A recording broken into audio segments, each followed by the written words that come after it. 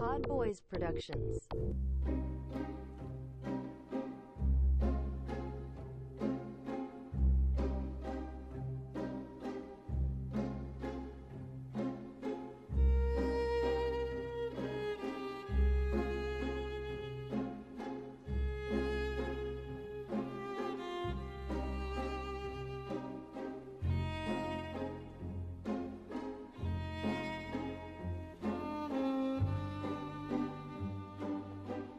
All right, we got your boy PodDrew here, back for a little Movies Are Relevant on Brooklyn Rebound Network.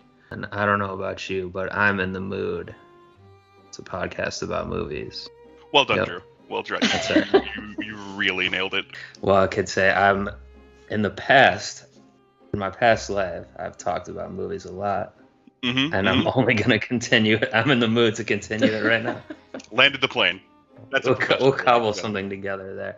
What's going on, E-Nam? Eric, how are you today? I'm good. You know, a lot of yearning happening this week, this month, I guess. That's pretty typical for you, right? Excited to discuss these movies. Yeah, I've been a yearner. I'm doing good right now. That's right. And joining us today also we're going to talk, if it wasn't very clear from my opening there. Which it wasn't. Okay, well, you're not introduced yet, so settle down.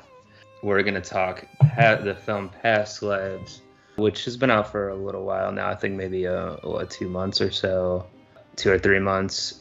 The directorial debut of Celine Song I'm seeing here now that it was the debut. And we're going to pair that with the classic 2000 film In the Mood for Love by Wong Kar-wai, who's a fairly legendary director, I would say, at this point. It's like number 5 on the Last Sight and Sound poll. Yeah, people know this movie. We're not breaking any new ground. Yeah, but I hadn't seen it, even though it had been on my list to watch for quite a while. I never pulled the trigger till you suggested it's a pair with Past Lives, and I think it is an excellent pair. Am I right or am I right? You're right, and we've got a pair over on my end too, because of course joining us today as well, watched both films with me, Evil Alex back on the pod, not seen since the Evil Dead / Aliens episode, I believe that was. And how are you today, Evil Alex? Well, you know, there's nothing more evil than love, so I'm happy to be here and excited did you discuss. Just quote the rapper Future?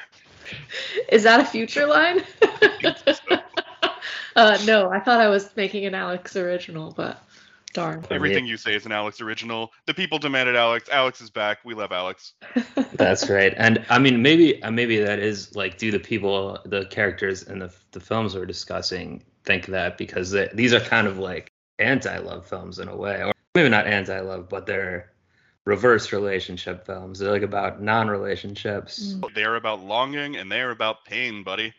That's right. That's where they're about non-marriage relation. They're still relationships. Yeah, that's true, but they're not going all the way, I guess. They're at a distance. I mean, we'll get into all of it, I guess. And before we do though, is there anything anyone wants to bring up about what else you've been watching recently, or anything up on the horizon you're excited about?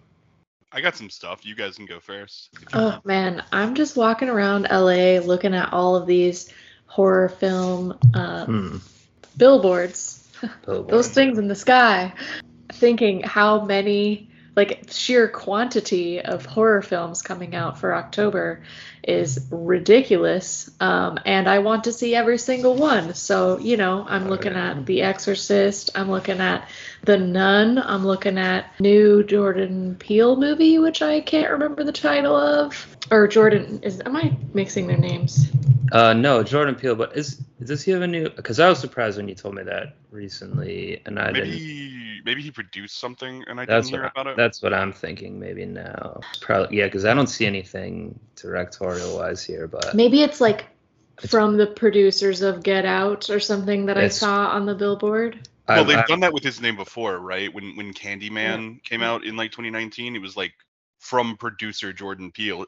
He didn't write that movie. Well, there's definitely some billboard floating around that I've driven by and haven't had time to read fully. Yeah, I'm trying to take a look at his. No, this is some horror movie he has a voice credit on. Abruptio, Oh, okay. American puppet horror film. But Tell me more. It doesn't Yeah, say what? produced by him though, so I don't know if that's probably not what you're talking about, Alex. Also, yes, please. Well, so we So might I'd look like out to for see that. that. What else you mentioned? The Nun. That's the Nun too, right? Didn't I bring that Oh up yeah, to you, maybe Eric? maybe it's a second. I don't know. And The Exorcist is like The Exorcist Yeah, some sequel. bedtime or some weird other. But What is it? You know it, Eric. I don't. Believer. Believer. I knew it started with a B, but the billboard is so it's all spread out. The letters are too spread out, and I couldn't read it from far away. And I was like, it's probably bedtime. The Exorcist bedtime. Well, from the original movie, I remember Reagan doesn't really care for bedtime. I think she had some choice words to say about it. So maybe that's about finally putting Reagan to bed. Yes, like 60-year-old Linda Blair's back. But the Nun too. I think I mentioned it to you last pod when I was bringing up what you might be into, because I thought that's your type of thing, Eric. But you said the Nun 1 was not up to standard or something. The Nun 1 was not a good movie, but it had some like decent scares, so it kind of a wash, but it did annoy me. I mean, that said, they've made mistakes with the Annabelle franchise before, and then I loved the last Annabelle. Oh right, movie, that's an Annabelle. That's the Right, Annabelle yeah. world. Wait, did you see the Nun 1? I'm sure I did, but I don't remember it, so it probably wasn't that great. But I do enjoy those franchises, and I was just listening to You're Wrong About podcast about the what are those two people's names that whole Like what that whole Patrick franchise Wilson about. and what's her name play in the the Warrens. Ed Yeah, Elizabeth. Yeah, Ed and Lauren. That's right. Elizabeth Warren. Nope, wrong Warren. Don't mind me. My brain. I wouldn't mind seeing like an Annabelle style movie with Elizabeth Actually, that'd be Warren. kind of cool. It like possesses her weird husband's like. No, it possesses the giant blow up dog that she had at her camping. Oh yeah, I don't remember that one, but yeah, that's better. Yeah, I don't know any of these kind of religious themed horror movies. I've talked about it ad nauseum. I like it. On the show, I like them. I'm here. They're not my style, but you guys both dig those. So, I mean, we'll have to look ahead. I think this episode will be dropping just very early October. As you're hearing this, it's late September when we're recording, but we'll have to follow up another one soon for a Halloween classic. And maybe we can work backwards and pick a classic horror first and try to pair it with a new one. I mean, that's generally harder to do, but The Exorcist. The original Exorcist. I mean, R.I.P. William Friedkin, I believe, since our last record, did pass away. It's possible he did before our last record, but it was around then. That was his big breakthrough film, of course. And he still has not a horror one, but he directed another one. Now it'll be released posthumously, I believe. That's coming out soon, I think. It's not horror. Posthumously, like they're Tupac-ing him? No, I mean, I think the film is going to be released posthumously. He's dead, so the film. So like all the work was done. Okay. Yeah. But speaking of Tupac, apparently they caught his killer finally today, or the news was announced. So that'll timestamp. Really? Yeah, I saw it on Twitter, on X, right before we started recording. I'm confused. Doesn't everyone know who his killer was? Who do you think it was? I don't know anymore. It's just a very famous shooting, and it happened in broad daylight, right? Yeah, I think it was always people didn't know, or at least I don't know enough about it, I guess. But okay. Anyway, it's nothing to do with film, although Tupac, of course, did star in several films in the early 90s. Juice, how's it on? Never seen Juice. Okay, we got to do that. I don't know if it's quite worthy of a pairing, a classic status pairing, but okay. Depending on what we did, though, what the new film would be, it possibly could be. Well, let's switch back to horror stuff, though. Anything else you guys are looking forward to, or did you mention it all? Nothing really piqued my interest too much, I'm afraid to say there. So I saw Talk to Me. Oh, finally. Yes, that's been out, yeah. The Australian horror, I think it's a debut by two guys with a very popular Australian horror YouTube channel or whatever. Pretty decent movie. Really, really interesting setup, and then does the thing that that I hate in horror movies, where it kind of over-explains whence the evil. It was a little disappointing, but Well, you don't really, just really do that good, in encouraging. horror movies, right? You like even on our anime show on YouTube, you're complaining about they're over-explaining the stuff on there and everything. So that's just like a I don't like pet to be peeve in baited, I general of guess. you, Yeah. I Nice. also saw the #1 film on Hulu this week, No One Is Gonna Save You, which is wonderful, and the less said about it, the better, especially since it's so new. But there is one line of dialogue in the entire film, and it's about an alien home invasion. So enjoy, folks. Sweet. Full-throated recommendation for that. Oh, all right, that's on Hulu, you said. Yes. I also saw Bottoms, which is amazing. Just really, really good. Yeah, I want to watch that. I saw that's out online now. And then maybe Evil and Alex and I might watch that this weekend. She doesn't know that, but I was going to suggest it maybe. Well, you're in for a treat. It's got our girl Io from The Bear, which we've been watching now. We're in yeah. season 2 of that. Yep, I got a lot Awesome. of IO stock myself. Yeah, she seems to be in everything nowadays. Good for her. She's Honestly. excellent. She's amazing. Yeah, I'm still cruising along on I'm making some jumps into newer films, like I want to watch Bottoms and stuff like that, but I'm still cruising along on my quest to watch one movie every year. Ouch, I'm into the 2000s now. One movie from every year. I talked about this on our last episode. I didn't think he was going to be able to get through this in like 1 month, but certainly he is. Well, it's been has. at least 2 months now, 50, I think. But 50 years in. Where are you now? Just finished 2003. We've watched 3 movies since we watched this Love movie. Kind of. I am also a lunatic where I'll watch several movies at once. So I was already like close to the end of a 2001 one, and then we watched the. So when I went to work for 6 hours, that's what you did. Well, we can talk about this later. No, I watched them yesterday. Yeah, yesterday when you were working for a living and I was being a bum at home, I watched a film that from 2003, which I'd surprisingly never seen, especially because it's Cleveland themed. American Splendor, about Harvey Picar, with starring Paul Giamatti, who is Picar was a guy from Cleveland who became famous doing comics, like slice of life style comics. I don't know. Have you seen this, Eric? I have not. Not. My Paul Giamatti 2003 knowledge really ends at Sideways. Okay. Well, that's a 2004 joint. But well, actually, I love living in the future. I mean, he was the king of this era. He got really big around then. Yeah, it was like an indie darling at the time. I remember. I don't really know why I never saw it. I mean, I was like in high school and stuff. It wasn't what I was type of thing I was going to see. But with like the Cleveland connection, it's surprising. Probably for the time, especially too. I think some films have done this type of stuff since then, but it really cuts together. Like, I mean, it has like the comic book style of like putting.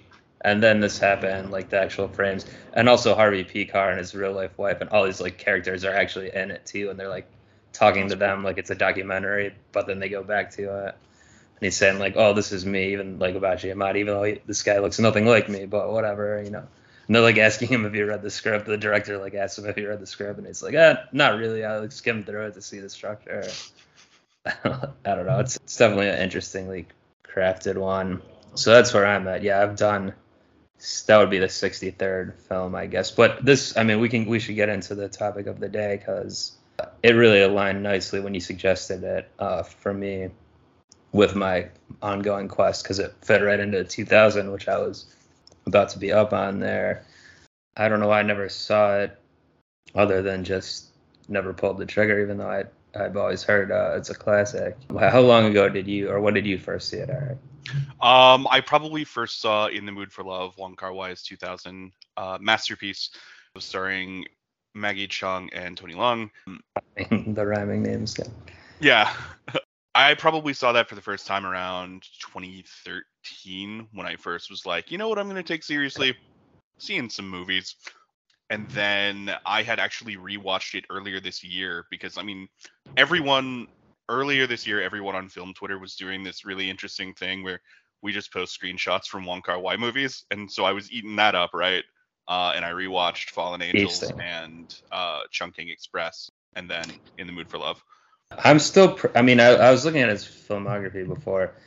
Doesn't have the longest filmography, and he hasn't made a film since 2013 actually, which is I believe the Grandmaster, which I think would have had to be in the first one I saw that he directed, which I remember enjoying. And then I saw Chungking Express and Days of Being Wild maybe 4 or 5 years ago when I was trying to catch up on some ones that everyone says are classics. But yeah, and this Days of Being Wild was on not Days of Being Wild. In the Mood for Love was on those type of lists as well, but I just never went with it. And then now I don't know. We'll get into our thoughts on it. Obviously, you'd never seen it before either, right, Alex? No, I had never heard of it actually. So yeah, have you heard of? So this is the filmography. Have you heard of any of these movies?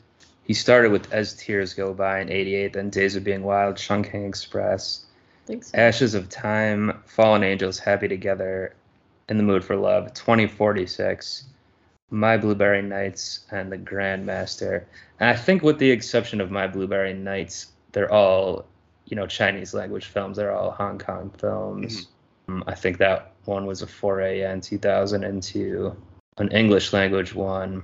But yeah, 10 years since he's put anything out. And also I learned that even though it's not a literal trilogy, In the Mood for Love, Days of Being Wild, and 2046 are kind of like he considers them a trilogy of sorts. Do you know about this, Eric? Yes, in fact, the Tony Leung character in 2046 is supposed to be is it Mr. Chow? Mr. Chow from Mood for Love, yeah. So the same character, interesting. And yeah, Tony Leung is not in Days of Being Wild, I don't remember him being in it, but I don't think so. But Maggie Leung is in that one, if I recall.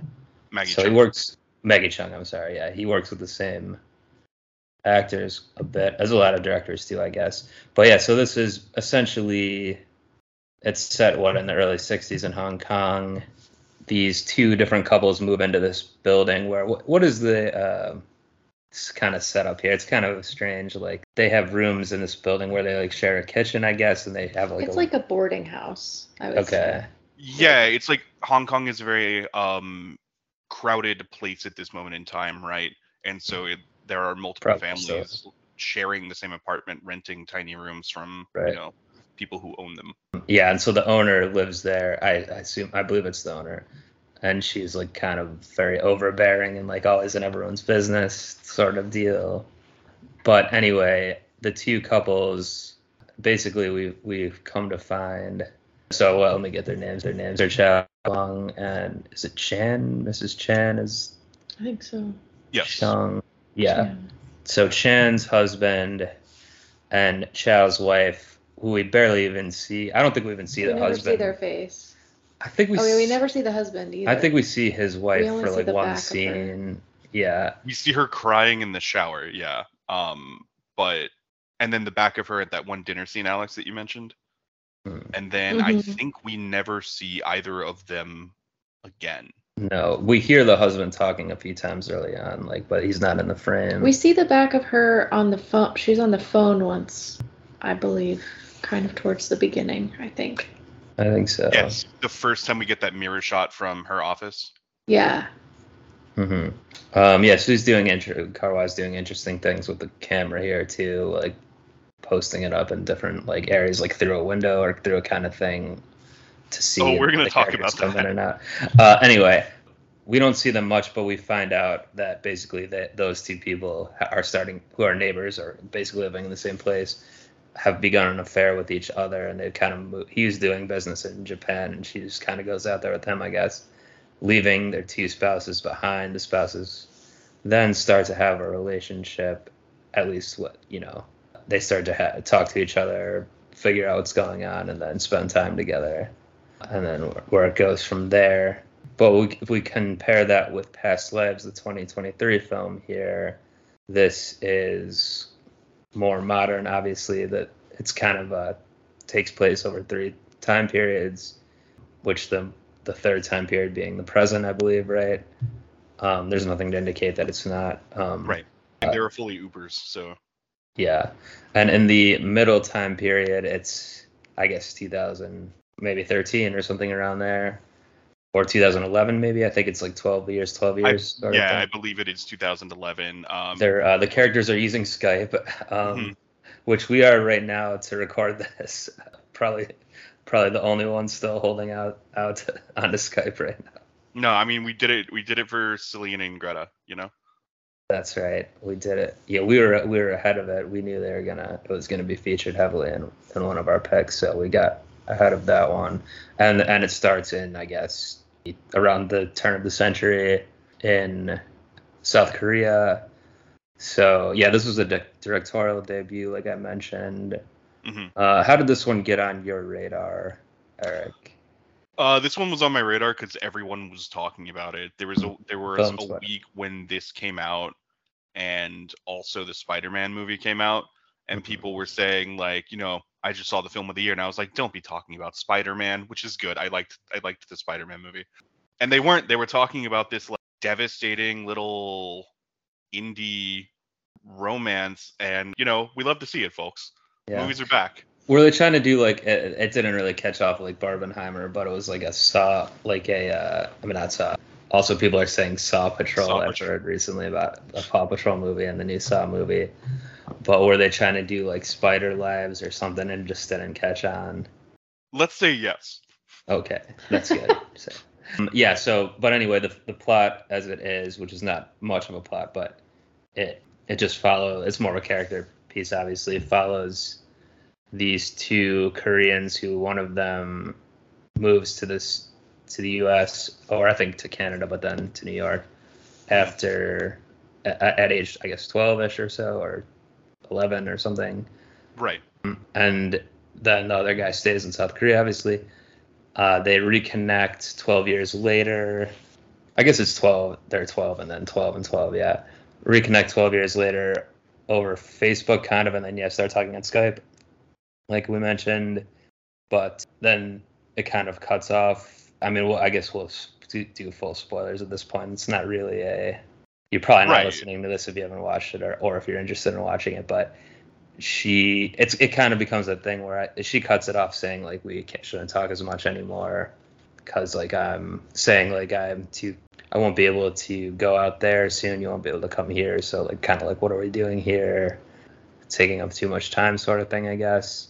I don't know. Is that the sense you guys got for why she kind of rejected him at that point or tried to stop the online relationship? I mean, I think that she was like, not necessarily like, oh, this is impractical. I think it's like painful to Right. have to continue a relationship emotionally when you know you can't physically see this person for over a year. Yeah. Like, I think she was protecting herself and him by being like, let's come back to this and like, let's take a break from this, because as wonderful as it was for them to be like in communication all the time, like it's exhausting and you're trying to live your other life. But it was like with the montage or sort of the development of that, you could see them getting more and more tired from staying up not at their the big normal time hours, difference, and like it was taking away from their ability to be present in their own life. Yeah, and maybe not being able to get, at least from her perspective, not being able to get in a real relationship in person with someone because you're emotionally involved with this sort of thing, right? Right. And then in the third act, he comes to visit her 12 years later, like basically out of the blue, and we've seen her develop this like really nice relationship with an American man, which threatened to be upended by the feelings that she experiences and ultimately lets go during that weekend. Yeah, and the husband is then, her husband is played by like our sensitive boy from First Cow, if you remember we talked about that one, Eric. Oh yes.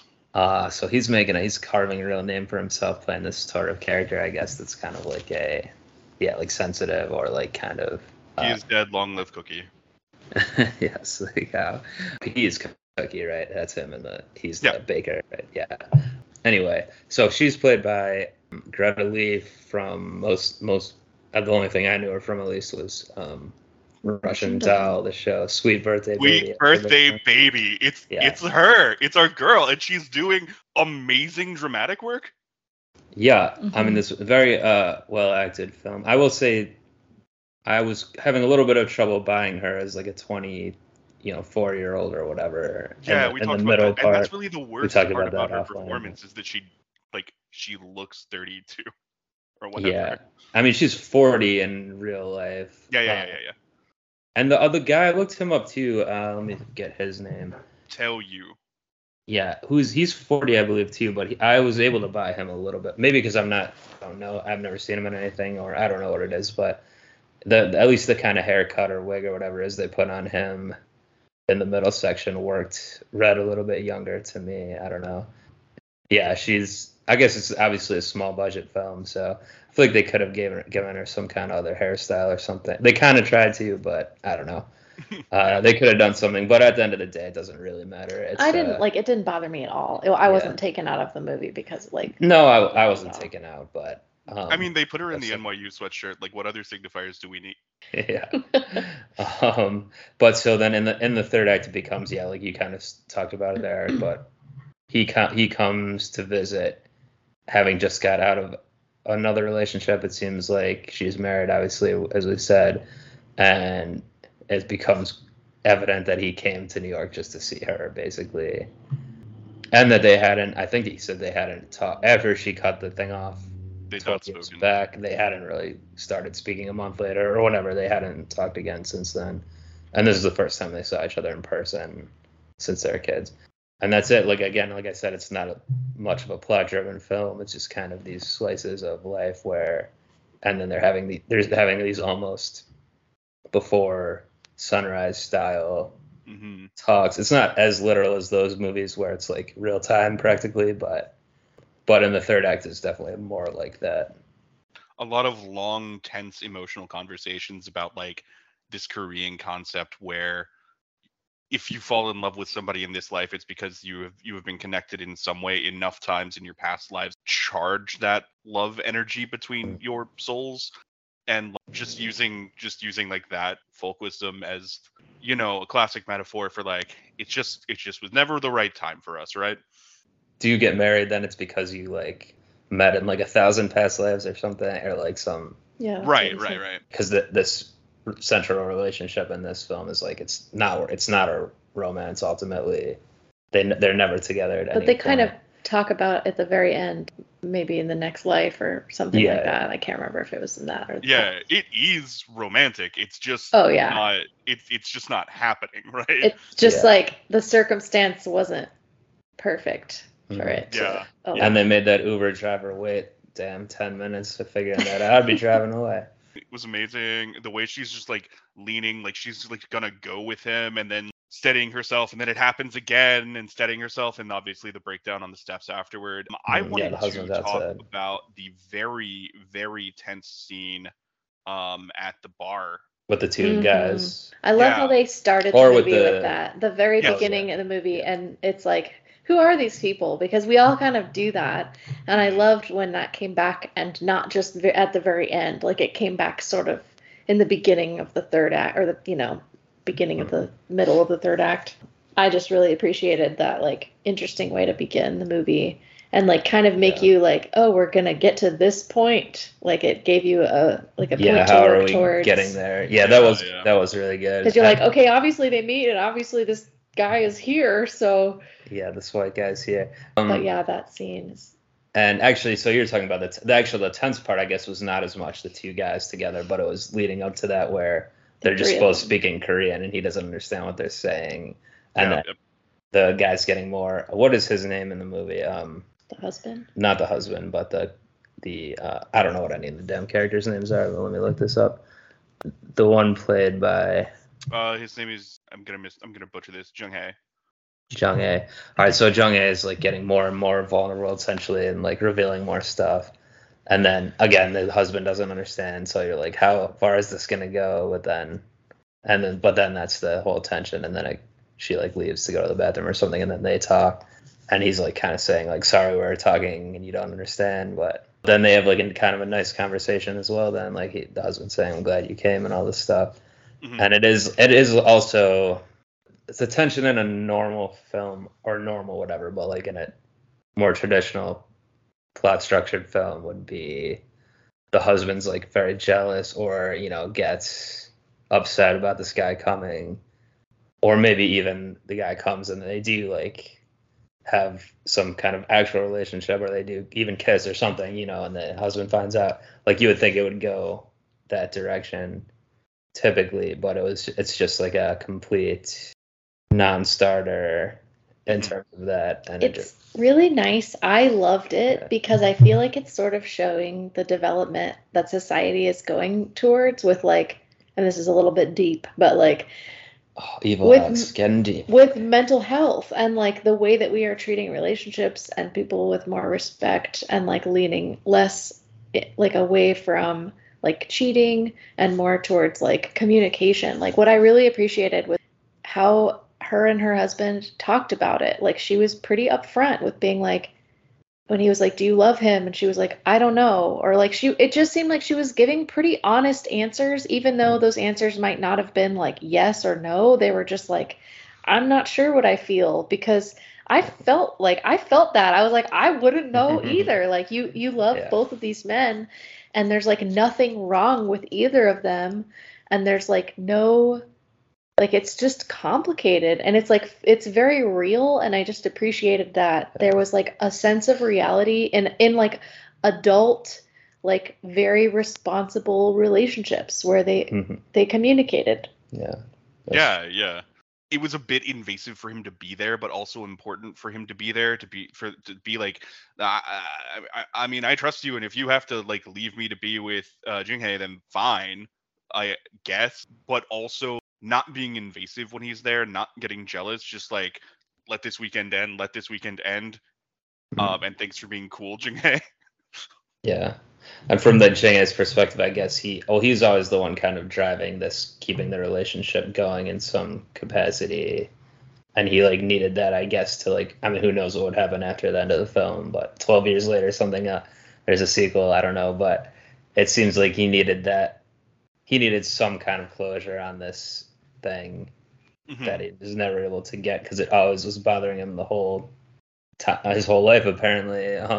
I mean, for both of them, I think it was. And I think it's that thing of like, okay, well, now he's single and his friends are like, you're going to go see that girl? And he needed it. Yeah, he's not subtle at all. Literally, everyone knows what he's up to. Yeah. But good for him for being like, instead of wondering and like just calling her, like just being like, I'm coming there and we're going to see if there's chemistry. And there is, but then what? Then we can't necessarily act on it because you love your husband. And it goes to show too, even though with the technology now, unlike the 60s, for example, you can still have relationships with people and you can theoretically talk to them every day, but ultimately you're most likely going to be with someone that's still in close proximity to you in person. She met the guy, her husband, kind of randomly and they talked about it, and they're like seeing about how we met. Like he's saying, you would have met someone else that day too, and she's like, yeah, I would have, but I met you because you were the one there, and that's just really what it is. Like, if she would have stayed in Korea, maybe her and him would have been together, but you just can't do it over. Who you end up being partnered with is gonna be someone that's like in close proximity to you, like. You just can't. Yeah, it's certainly not in Korea when you're in New York. Yeah. So it's kind of, I think the film's kind of about that to me too, of like, there's this, it feels timely in a way because it's like up to the present on how people can interact now, but there's still a lot of the shades of in the mood for love as well, I guess, to tie that back in, which is obviously again in the 60s. Their spouses are cheating on each other, I guess also probably due to proximity, because it's like right in the same house, like that's how it gets started, I guess. And it's basically seems like the two main characters in that, I don't know if they fully want to. There's something like removing them from fully going for it with each other. It's loyalty. In both of these movies, that's like such a huge theme. It's just like the absolute loyalty they have to their spouses. And in the 2000 movie, like it's way, I mean, it's very 60s to be like giving your husband who is cheating on you, like still your loyalty. I would argue a little bit that it's not completely loyalty to their spouses, but it's almost like loyalty to like decorum or what other people think. Social pressure, yeah. When he's saying like, I don't want gossip, we're not going to be like them. What you want is to be like them. What you want is Mrs. Chan. You know? Yeah. It couldn't be cleaner. Like your husband, your spouses have one for each other, so we'll go for each other. We're both attractive. We have a good relationship, but yeah, that holds them back. You are clearly in love. Yeah. Yeah, it's upsetting that they can't go for it. Like, that's so sad that they're so worried about social pressures that they, like, don't take that dive because fuck them. And it's even devastating. Yeah. It's really painful, like the whole scene with the umbrella and stuff. They're like, well, we can't. I came back after. We can't. Like, it's like you could probably be seen together, like with under an umbrella, like you're literally neighbors. Like, just say like I came. Oh, I saw you outside. I had the umbrella. We walked a block together home. Like, but the obstinance is just like, I don't want anyone to talk about us. I can't even be seen using your umbrella. Yeah. And the fact that she had to like stay overnight in his house, just like sitting on the bed forever, just like they're so unwilling to like even make up some type of lie for it. She's because you initially could have, when the people came home, like that overbearing woman and then the other neighbors, they're playing mahjong all night and day or whatever. She could have been there, and like if they just would have went out right away, it probably wouldn't have been a big deal. But then if you're seen coming out 10 hours after that, then you're just making it a thing. That's like, worse. Yeah. You're just digging yourself a hole. Yeah. Which they even discuss. Yeah. So then he gets like I wasn't a little unclear. Did he like quit his other job, or he was just doing this new writing on the side too and doing both? Like, because he kept talking about a publisher wanting new stuff and whatever.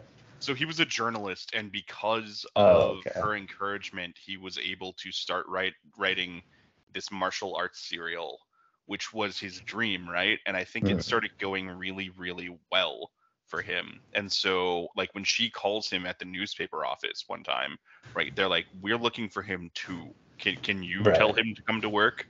Because he spends all his time writing that, because like, his wife has fully left him by now. And I think the newspaper seems like a connection to his old life. And the martial arts serial, in addition to being what he wanted to do anyway, and finally found the courage to do, is about his new life. You know, he started doing it with her.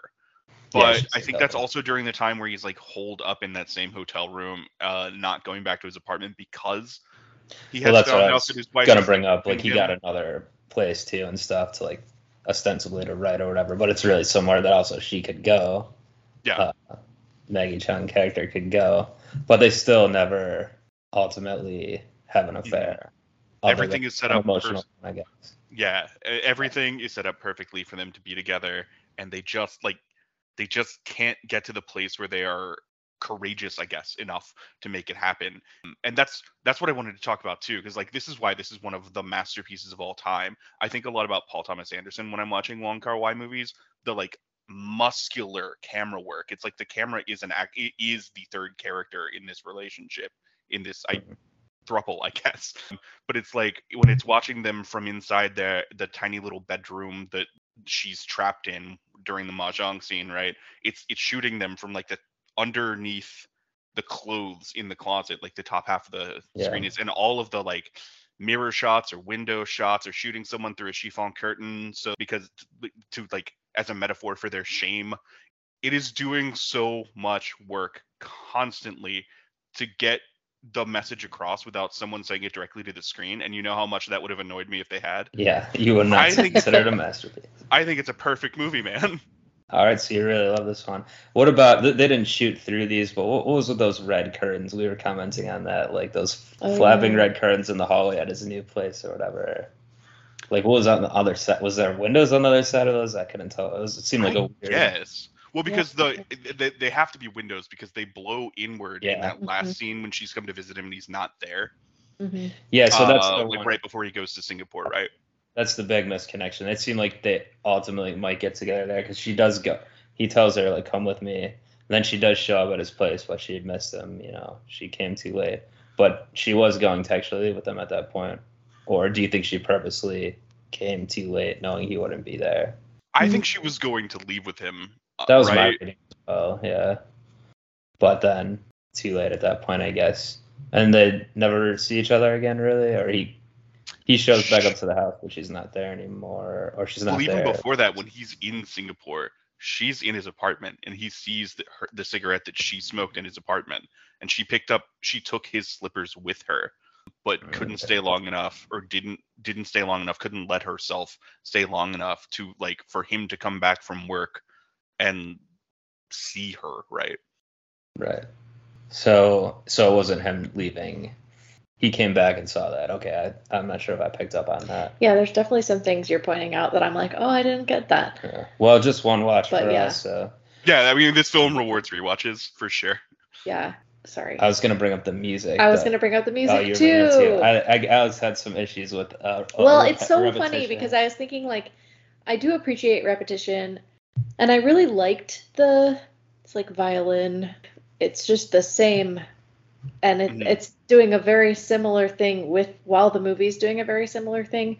By like Act 3, though, I was like, okay, let's deviate a little bit or like expand a little bit, and they do. It was almost right when they do almost right when I was like complaining about it. I was like, are they gonna do something different with this music? And then they did. So it was like, I think pretty good for me at that point, and I really appreciated, like, whoever the composer is for this was, I think, excellent. Like they really nailed like the mood, and it gave you like this. It just gave you this energy about what was happening. Again, like similar to what you're saying, without them having to spell it out. Like the music was really helpful in like telling you what the mood was. Yeah. Hell yeah. So Carl films, the ones I've seen at least, are pretty similar in that regard. I would say, with setting the tone, setting the mood. Music by Christopher Bear and Daniel Rawson. I'm not that familiar with either of them. Sounds like Americans, potentially. Yeah, so again, both these, I think, again, are a good pair suggestion. I think it definitely hit pretty direct on this one. I did want to also to piggyback just real quick, because I was going to say this, but then I forgot. Another one of the moments I really liked was when they were... Well, I'm going to elaborate before I even dive into this one thing, but they're making... I'm trying to think of the right words. You're talking about In the Mood for Love still, right? Yeah, they're doing this thing where they're like, how would it have happened? And they like... Oh, right. They're this, like play acting, kind of like how their spouses met and like reacting. Role-playing. Yeah, role-playing. And there's one of the scenes where it's shot really pretty, and I really appreciated it. It was like they're sitting at a table, I think, and you can't see either of their faces, or maybe you can just see the side of her face when she's reacting to, if it's like she's confronting her husband. It's like the role playing of her confronting her husband of like, are you cheating on me? And he's like, no. Because at first I thought that was her husband, because it's just the back of his head, and I don't know what her husband looks like, because it's really confusing during this whole middle stretch of the film. Yeah, like it was intentional. Yeah, it's really confusing when they're in character, because that's the game that they're playing, right? To try to get through this together. When they're in character as each other's spouses, and when like it's a real conversation between them.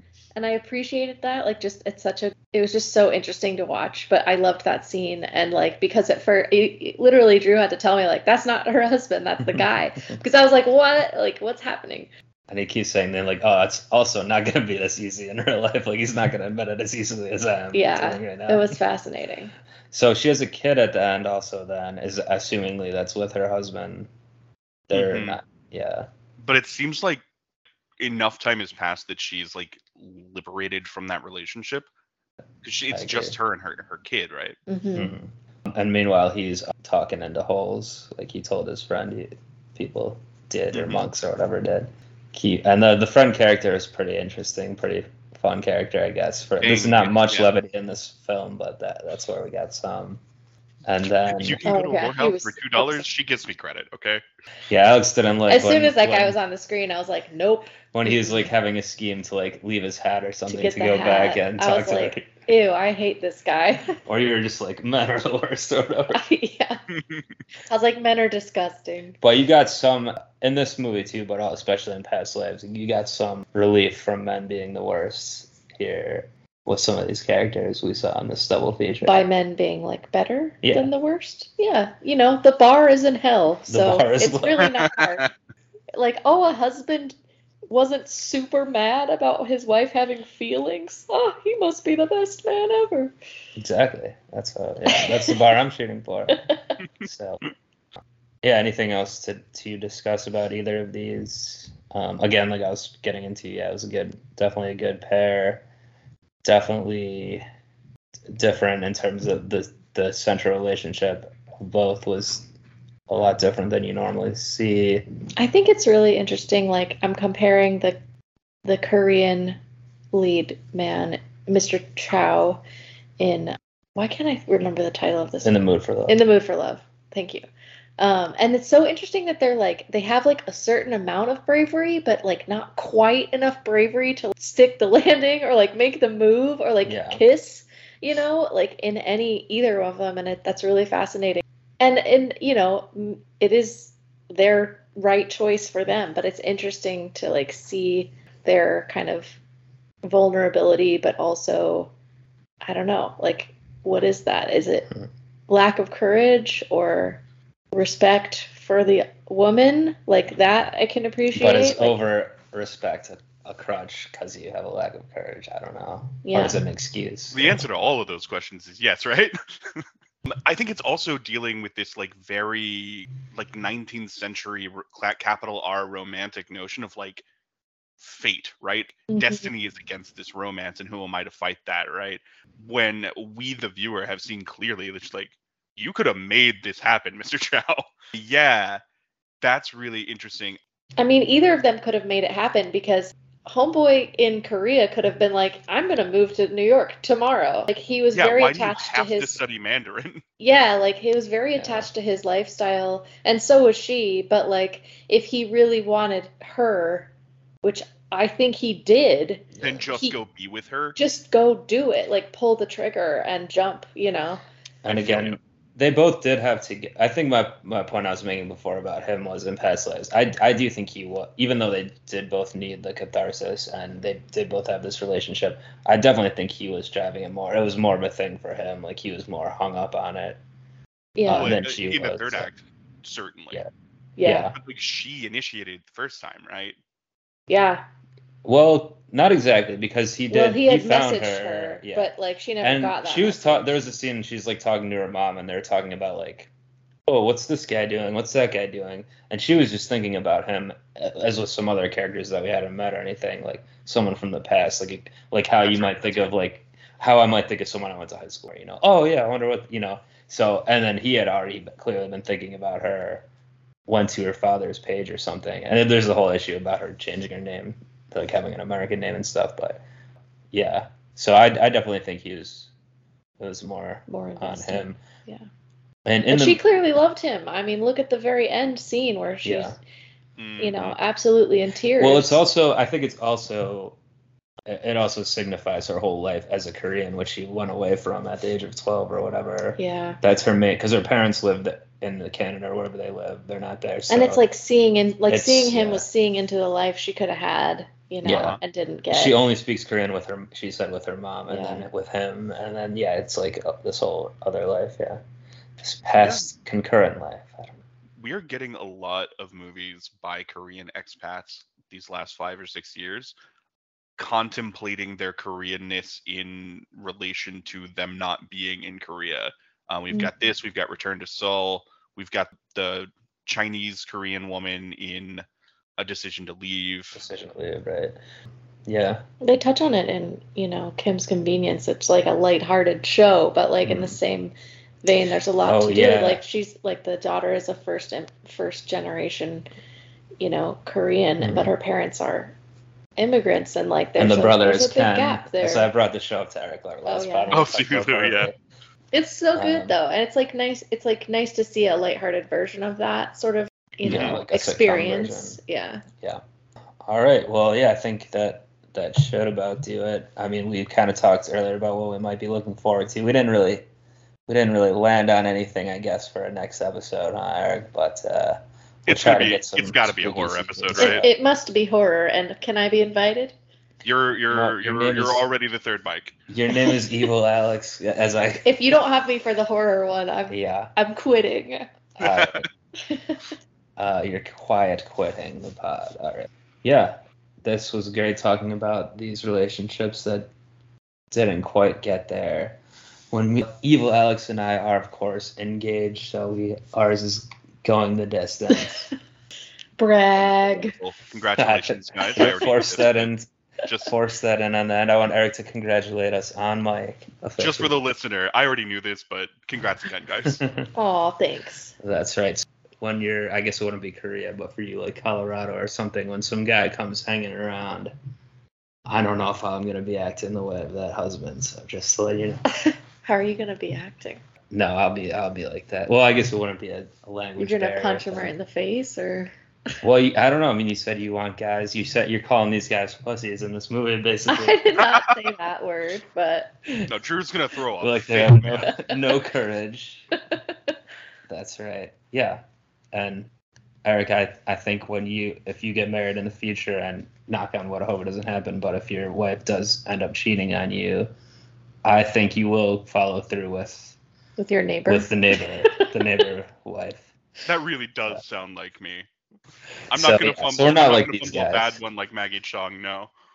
No, I yeah, mean, that if you is see a seriously. Maggie Chung. By the way, her outfits, we didn't talk about Oh, that. her but outfits some of her slay. She's outfits. extremely fine. Yeah. Yeah. All right. Well, we could talk about it all day, it sounds like, but we got to try to cut this off around an hour. So, yeah, that should do it for this edition of Movies Are Relevant. Stay subscribed to Brooklyn Rebound Network. Check out E-Nam and I did a nice ball banter episode that's out now where we check in on our NFL teams. Well, we might have talked a little Taylor Swift because that's the biggest news story these days. And we She's broke putting down. Travis Kelce on the map. That's right. Putting Cleveland on the map once again. Harvey P. Carr. We got Travis Kelce. We got everyone. Yeah, so check out that one. And check out Eric and I on my YouTube channel at Drew's Views for some anime reactions. But yeah, until then, I'm in the mood to stop podcasting. Oh, that doesn't sound like you at all. Yeah, Still, you're right. That's right. really far. All right. Well, you know what? It was a good effort by you guys, and I was just along for the ride. Peace. Peace.